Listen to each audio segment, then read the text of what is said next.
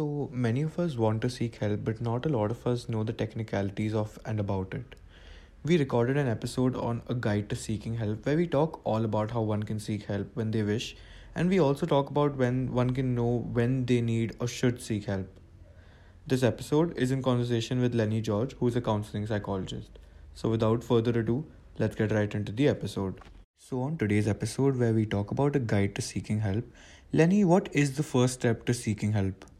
No, but essentially just be to understand the kind of help you need. So even when we're talking about therapy, right, there in India we have clinical psychologists, we have counseling psychologists, we have psychiatrists, we have social workers.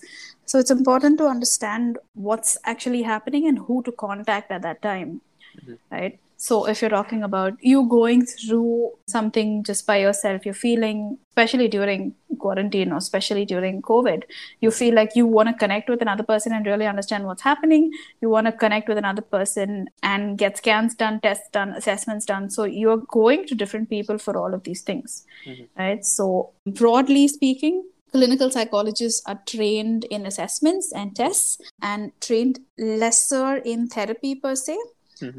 Right? Counseling psychologists, it's the other way around. They're trained in taking therapy, so a lot more about interaction and skills and techniques, and less on assessments and tests. And psychiatrists, again, broadly speaking, so it actually comes down to the kinds of courses that they've done as well. But broadly speaking, psychiatrists have finished their MBBS and have done a specialization in psychiatry for a year, sometimes two. Right? So they are essentially looking at symptomatology and treating you for the symptoms, right? So if you're going to, ideally, three work in unison, right? You're going to a therapist, trying to understand what's happening, and you want an assessment done. The therapist is going to refer you out to a clinical psychologist who will then have a wide array and range of tests and batteries and all of this administered to you in particular ways. Right? And if medication is necessary, and if you feel like that's something that's going to be helpful, if your therapist feels that, then you'll be referred out to a psychiatrist. Right? So ideally, these three things work anywhere else. So if a psychiatrist is seeing a client and they feel that, hey, therapy is going to be helpful along with medication, they'll be referring them out to a psychologist as well, a therapist or a counseling psychologist. Right. So, Lenny, what are some signs and symptoms that one needs to know before they need to seek help? When do they know that, oh, now is the time that I need to go for therapy? So I usually start off with three aspects. So when we talk about sleep, appetite, and energy. So if you're looking at, say, a broad range of what would be normal for you, like taking into account your daily activities and things like that, and suddenly, one of these have started to fail you. And fail you in the sense, I'm not talking about, suddenly, you felt like sleeping an hour extra or things like that. Fail you in the sense these things have happened continuously and you're not able to understand why, or you realize that you're not feeling as hungry, you realize that your appetite's changed, there's no change in lifestyle per se, there's no medication or anything that's giving you room for this change. I'd say, hey, that might be a big red flag to look out for, right? Or lower energy throughout the day, or sudden bursts of energy throughout the week or the month, right? So anything that you have understood is different, right? Especially with these three things in mind, with sleep, appetite, and energy in mind, and that's gone off, and it's been there for a while. Say for example, you've moved cities, okay, change is expected, but it's still continued a month or two, and these changes have still sustained. Okay, might be something happening on a deeper level that you might need to seek help for. Right? So that's one thing that I definitely look out for.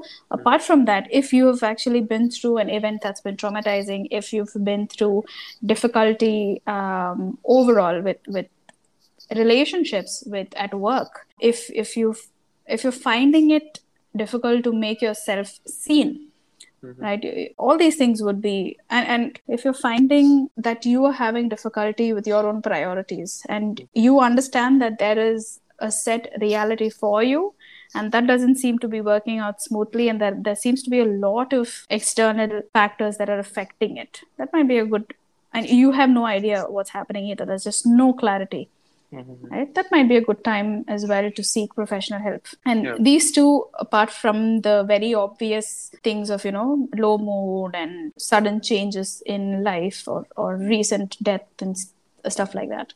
So these two are usually things that I try and understand as well. Sometimes when, I have clients who come up and be like, you know what, I just want to give this a shot. I haven't been feeling myself. I don't know what's wrong. Everything seems to be okay. But yeah, I just thought I should come and talk and see what's happening. This is usually where I start. Because these are also things that we tend to take for granted or just fall into routine and feel like, oh, that's going to be fine in some time. Right. So, Lenny, in a lot of Indian families, mental health and therapy, especially, is very stigmatized, and some people probably don't even have the resources to seek therapy. So, what do you think people in such situations can do to kind of help themselves? So, usually the age of the person is going to be important, right? So, if the person, say, for example, you, right, you're in college and you have an idea about mental health overall, and you probably feel like, okay, you know what, maybe I can give therapy a shot, but we're having difficulty with finances, right? Because you're still in college, and obviously that's not going to be something you can work around. All right. So, first things first, are you over 18, under 18, right? Over 18. Right. So that's going to be even easier because if it's under 18, in India at least, we need an adult consenting to the therapy process in itself, which means that sometimes, not most of the time, sometimes that can be an active hindrance to the person who wants to go ahead and seek therapy. Right. Because the first thing they're also thinking is, you know what, which means that I have to find someone who I can trust, who the therapist will have to get in touch with for a signature or a verbal confirmation. And they will know that I'm going through this process. Maybe I don't want to do that. Maybe I don't even have reliable adults who's going to believe me, or maybe I feel like no one's going to get what I'm going through, right? So, in terms of finding resources, checking their age is going to be important because then you're also understanding where you need to guide this person out, right? If they don't have the financial resources for it, if they don't have the privacy and space for it, those are things, again, that can be navigated only after we go beyond this whole informed consent thing with an adult if they're under 18. If they're over 18, there are a lot of places that actually offer pro bono sessions wherein they can essentially avail free therapy services from professionals. If not, another thing that they can also do is understand the resources, mental health resources in their university or in their community. A lot of the times, these resources also tend to be free of cost, or the college or university covers it. So that's definitely another one that can be checked out, because most of the time we talk about monetary resources. Beyond all of this, if privacy is an issue, right? If you're constantly having no space at home, if you don't have a phone of your own, if you don't have, friends you can trust or even talk to, or houses that you can go to for, say, an hour, have the session and come back, then we might be dealing with a different setting altogether. Maybe, talk about a group setting, maybe talking about group therapy to begin with, or just support and peer support groups to begin with, more than going into the entire process and system of therapy, one-on-one therapy in itself, right? So that might be a good place to start. But obviously, over time, ideally, it'll be helpful to have one-on-one therapy if they have the time and space to do that. Right. So, Lenny, something I've noticed a lot in teenagers is that whenever they talk to their friends about wanting to go to therapy, most of their friends, or at least from what I've seen, is usually, they'll be like, "Oh no, you're just overreacting. This is just a phase." So, when does one know that they're not overreacting and they actually need professional help? Right. So that's something that's interesting that you brought up. Like, what would be a good definition of a phase for you? I feel like if I had to give like an example, it's like you just had a breakup Mm-hmm. and you're going through like an emotional low. Mm-hmm. And I feel like a lot of people say this, that you just, you're not going to feel very good for 3 to 4 months and then your life is just going to go uphill from there, which I don't really agree with. Like, Right. you need to come to terms with what has happened and Right. actually move on from it yourself instead of giving that, like, a time Mm-hmm. period. Like, I feel like moving on in general from anything, like, even like people who are grieving over someone, death of their loved one, you can't give Yeah. that a time period. Like, Yeah. it takes time. Like, you can't be like, okay, I just, 6 months, if I go over that, then there's something wrong, this, that. No, there's nothing wrong with grieving for 2-3 years as well. It's Yeah. completely okay. Exactly. So that's the thing about phases that I don't get. So even if you're talking, say like you said, like a breakup, right? And I've heard this so many times. Give it some time and it'll go away. Mm. But that's the thing. It's not the fact that you're giving it time. It's the fact that you're doing something in given time that it's either gonna help make it worse or better, or sometimes it stays the same even regardless of whatever you do, because that's essentially just how that relationship was to you, and that's absolutely okay. But I feel like when the minute we coin this phrase of it's a phase and it's going to go away, there's also this expectation that the phase is supposed to end soon, this expectation that, oh, this is temporary and it's okay and I can always get through it, that we also not look deeper into what's happening. We just wait for 3 months, 4 months, 6 months to happen, and then it's over. We are expected to, or this is another expectation altogether, right? Just get into another relationship. Let's just go drinking. Let's just smoke up and it'll be all better. It's fine. It's going to help you. But what's actually happening is just these superficial things that give you temporary relief. It's not really redefining your relationship with yourself or the relationship that you had with said event or whatever had affected you at that time. That's not happening at all, right?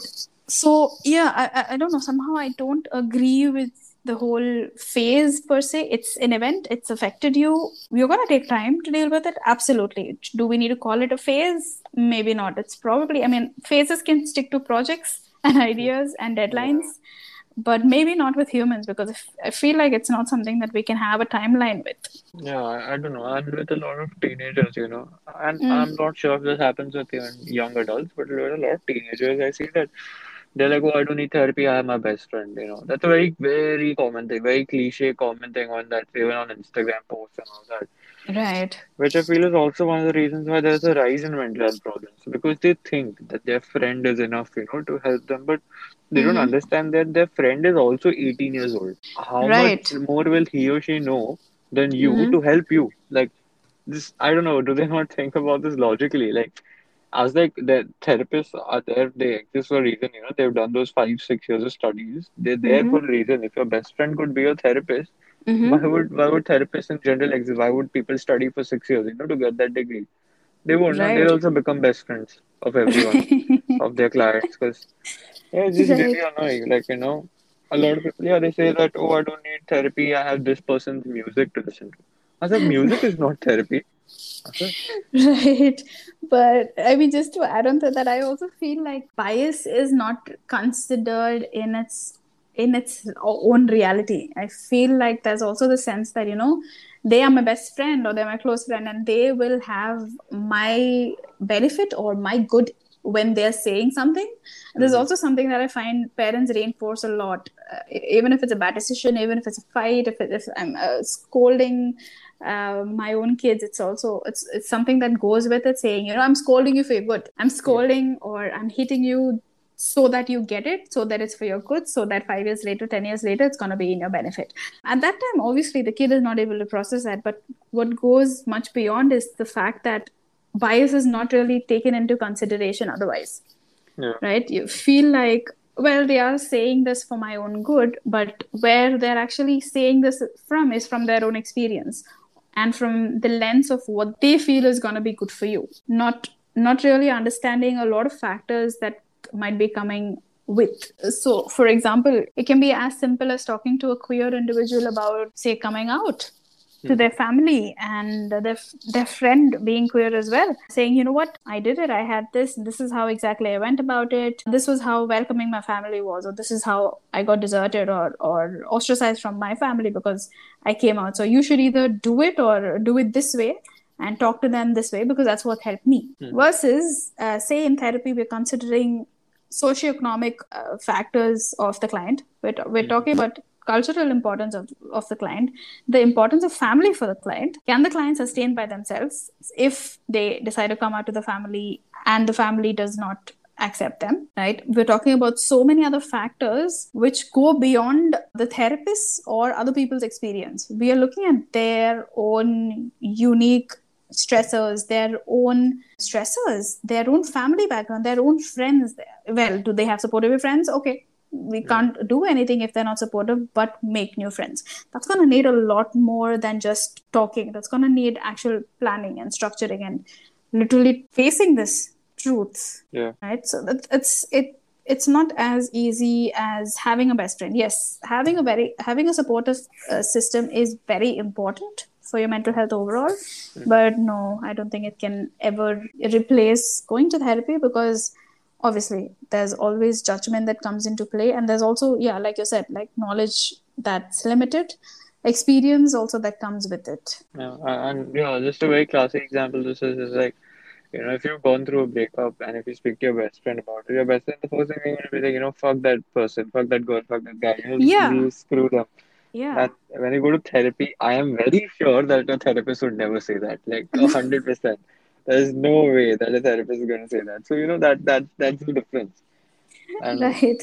And you're and also looking at, like, okay, overall understanding of what were your needs in the relationship, what really yeah, happened, why is it that this specific relationship, say out of all of them, has affected you in this manner, yeah, right? What is going to be helpful for you to understand and make meaning or make peace from this relationship? Or do you even want to? Is this a relationship that you want to continue as friends? Or like, what is this from your point of view, right? And really go into that instead of yeah, just sticking to, fuck that bitch, fuck that person, this is not something that works. yeah, Let's just watch a movie or go partying or go clubbing. While they might be helpful, like I said earlier, it's usually superficial and doesn't really help in the long run. yeah. And then you'll have people tell you, oh, just move on, bro, just move on, man. Oh yeah. What's taking you so long? I don't think they understand that it's not that easy. I mean, if it was that easy to move on, I would have, right? That person, who's going through that breakup, would have, no, if it was so easy. Yeah. But and the yeah, fact that and the fact that relationships are such, I mean, the way a relationship can actually affect a person is so broad. Like, you never know how unique a relationship was to a person and how different it is to everyone else, right? The yeah, relationship I have with my partner can be so different than the one he has with his parents and his sister and his friends and his colleagues and things like that. So even if I'm talking about how it was for me, and you're here telling me, you know what, I've been in a relationship too, don't worry, it's gonna get better. I don't know that. yeah. I honestly don't know if maybe being with another person is gonna replace the same feeling that I had with my old partner. Do I even want that feeling replaced? I don't know. So yeah, I don't know if that's actually going to be helpful, if talking to a friend and just sort of skimming over the top and being like, okay, cool, I'm done with this.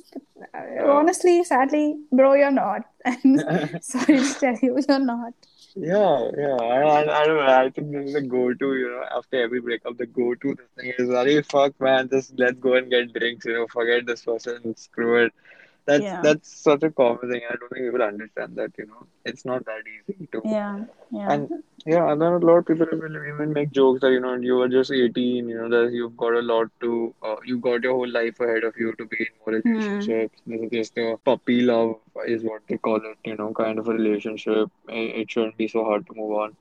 But Right. like, I feel like this is like the foundations to what you are going to face in life ahead, right? Like, this builds your foundation of what your idea of love or what Mm-hmm. your idea of relationships is.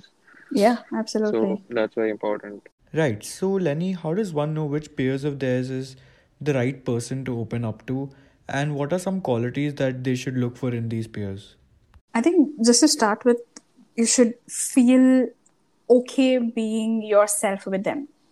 So when I say that, I also mean the qualities of them accepting you for who you are, which only then opens up the fact that you can have a non-judgmental space, right? Mm-hmm. So if we overall talk about qualities beyond understanding what, again, I think this is going to be a whole different topic altogether, but beyond understanding what friendships, what platonic relationships work for you, it's important for you to actually identify that, rather than a person just coming up to you, say who you've known for 5 years, and them sort of telling you, hey, you know what, we've been together for 5 years, so I'm going to call you my best friend, and that's that, right? So you understanding what you need from a relationship. So if we were to look at your social circles as, say, a solar system, right? Mm-hmm. And parallel, well, all the planets being your social system and you essentially just being the sun. Mm-hmm. You need to understand, if I'm right at the end, right? Me being a new person or a stranger in your life, I'm right at the end. What are boundaries that I need to cross what are stages I need to sort of move over, wherein I can feel like, okay, cool, now I have Aman's trust. Now I feel like Aman and I are on the same page. Like, what's going to make you feel that? And what is it that Lenny will have to do? And how is it that you're going to make it clear to me, right? That I can go ahead and do all this. And we do this in such such tiny subconscious ways. It can be similar interests, right? It can be same sports teams. It can be like, oh my God, we like dogs. It's the same thing. It can be such tiny things that are going to move me from being a stranger to the last line. And then maybe, we like the same coffee, or we essentially have similar ideas on human rights, for example, say, right? And then you're like, hey, okay, Lenny seems kind of okayish. Maybe we can watch a movie together. That feels okay.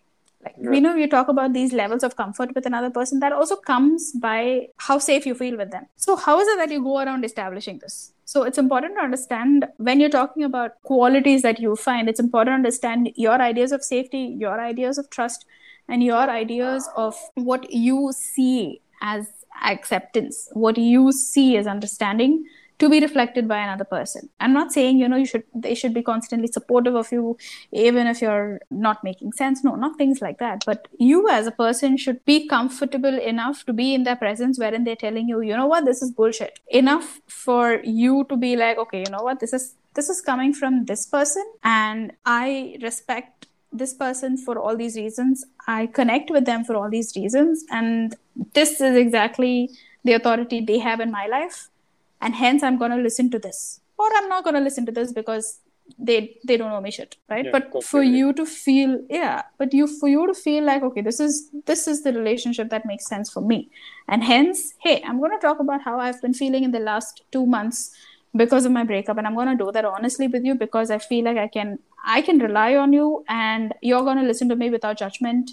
And you're going to be there for me, right? But for you to feel that in a relationship, it's important for you to understand if this relationship or this person has ever had the space with you to have your approval for that. Also, a lot of people nowadays think that they're obliged to, reply to people, and some people think that, they need to receive a reply from said person on the same day within the same hour and all that BS. I feel like you're not obliged to reply to anyone, okay, in the same day. Never. What if I don't want to reply to you today? Why is it a problem that I'm replying to you after 1 or 2 days? You need to sort of understand that that person may not be wanting to reply to you at this point in time. They're probably going through something. They probably don't want to talk to anyone. That's something that a lot of people don't understand now. They just feel that, oh, how can this person not reply to me in one day? That's so rude of them and all that. Right. That's I don't know. I'd call that immature, honestly. We're not seventh grade, sixth grade anymore. That we expect our friends to reply to us within a day or something. Right. Come on. Right, and that's the thing, right? Relationships are constantly changing and evolving. That's important for us to also understand that for ourselves, right? So if you're saying, hey, you know what, I'm gonna take my time to respond. All right, that makes sense. I cannot talk over the phone. Maybe when we meet, it's gonna be a whole different thing. I don't know. But are you expecting the same thing from another person? Well, then that seems to be incongruent. That seems to be a little off, right? I mean, taking this as an example, right? So as long as you have an idea of what works for you, great. Do other people know that from you? Great. But is this a gray area otherwise? No. So you get to build your own rules. That's a fun thing about relationships. Yeah. You get to build your own rules, but depending and understanding on how you work, what works for you and why that works for you, right? And it's absolutely okay. You don't want to respond, you don't want to talk, you don't want to take calls. Absolutely okay. But again, that comes within the understanding of what relationships mean to you. Because a lot of clash I've seen is also, well, they're not responding to me, which means I'm not important to them. But we are not attaching importance to responding, right? Am I available to you? Okay, here are all the ways I am. Because I'm not responding, do you automatically feel like you're not important to me? Well, that's then a conversation we need to have, because this is my style of working. Yeah, and I also feel like, a lot of people, say, an example I'll give you is I messaged you, 1 day after you messaged me. And you're just like, okay, now, that if he or she has taken 1 day, say in my case, if he's taken 1 day, now I'm also going to take 1 day. Even though you don't want to, you're doing it just to, spite me. That's a very common thing. I feel like if you want to reply to that person in the same hour, do it. It's okay. There's nothing like you don't need to be like, Yeah. yeah, in spite of, You're that, not oh, obligated to reflect another person's actions yeah, or yeah. reactions. Yeah, It's a very, absolutely. so yeah, and I think we see this very common even in school days, like even since we were children, like, oh, he shared food with me, so I should share food with him. If he did not share food with me, I won't share food with him. That's I like, was just about to say, I was just about to say, this is essentially a very, like a tiny kutti example of how these things also get yeah, reinforced and normalized, yeah, right? exactly. We learn it from school, and which is why we think it's like normal, to carry it forward in life and behave this way, like, everywhere in every situation, which is like, it's difficult to unlearn those, beliefs, Yeah, those thoughts that we have, but I yeah, think people should understand that, we're 18 now, not 8 years old, that the same thought should yeah. apply to us. Like, yeah, I don't know. I feel like, and I see it a lot, like, a lot of people will just do things to spite the other person. Mm. Right. And again, it's coming from, I mean, imagine the thought process behind it, right? It's not just that, oh, you know what, I've received a message. Let me naturally go about responding to it. That's not how you're going. There's a break in that flow wherein you're going, well, this person responded to me a day later. So here are all the things that I actually need to say. I'm going to hold on to them for 24 hours and then send it because, Yeah. right. So Yeah, that's that, so much more work rather than just sending it, putting it across in the natural way you work, yeah, for sure. right? But Yeah, yeah, I don't know. Why would people do that? Like, honestly, it right, breaks flow of conversation, like you said. And yeah, and then after if they reply after 24 hours, they themselves are also not going to be happy about what they've done. And then it just becomes like this irritating chain of conversations where you don't want to have that conversation, but you're just having it. The Samne wala is also replying. So okay, now I should as well. Even though I wanted to right. say these things like long back, but I I didn't. guess yeah, I didn't. I guess whatever now, I'll just say it now, and whatever they respond, okay, whatever. And then that's Right, where the conversation gets dry and boring, and then eventually it fades out. That's how it is. And right. in the pandemic, it's become like a lot more harder because there is no in-person happening. Like at least when it started, there was no Mm-hmm. in-person meeting people, and then Yeah, and then that time when making friends really hard for like so many people because like keeping this chain of conversation it gets hard sometimes. When you're like in person, I think it's a lot for a lot of people. It's much more easier to keep conversation going. mm. But like, Right. yeah, and then but when it's online, it's a little hard. And then this whole aspect of not replying for 1 2 days comes in that makes it even more hard. And then that's the whole thing where ghosting comes in, where we see it a Mm. lot that this one has ghosted that person after like a few conversations. I've done it as well. Like I'm not guilty about it because like if I Mm-hmm. didn't want to talk to that person, I didn't want to talk to that person, and I've ghosted like a lot of people actually. Mm-hmm. So yeah, but like now that I reflect on it, it's not the right thing to do, because like obviously they've invested time in talking to you.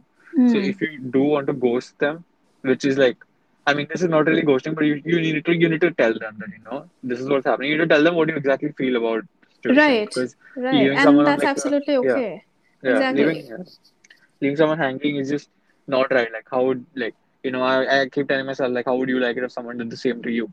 It, Right. it wouldn't be a good feeling at all, right? Right. So, I mean, as simple as that, right? It still tunes back to, hey, what is it that I'm okay doing, which is going to make it super clear. So, you don't want to carry on this conversation. That absolutely works. You don't want to tell them all the 55 reasons behind this decision. That Yeah. works. But just tell them that this is a conversation that's not going to go ahead because I don't feel good about it. Stop at that. That's absolutely okay. But as long as they know that, this is not going to go ahead and they're not kind of hoping for a response. And that's Yeah. absolutely okay to. So, lastly, Lenny, after someone has started therapy, how can they continue to help themselves at home, like by themselves? Good question.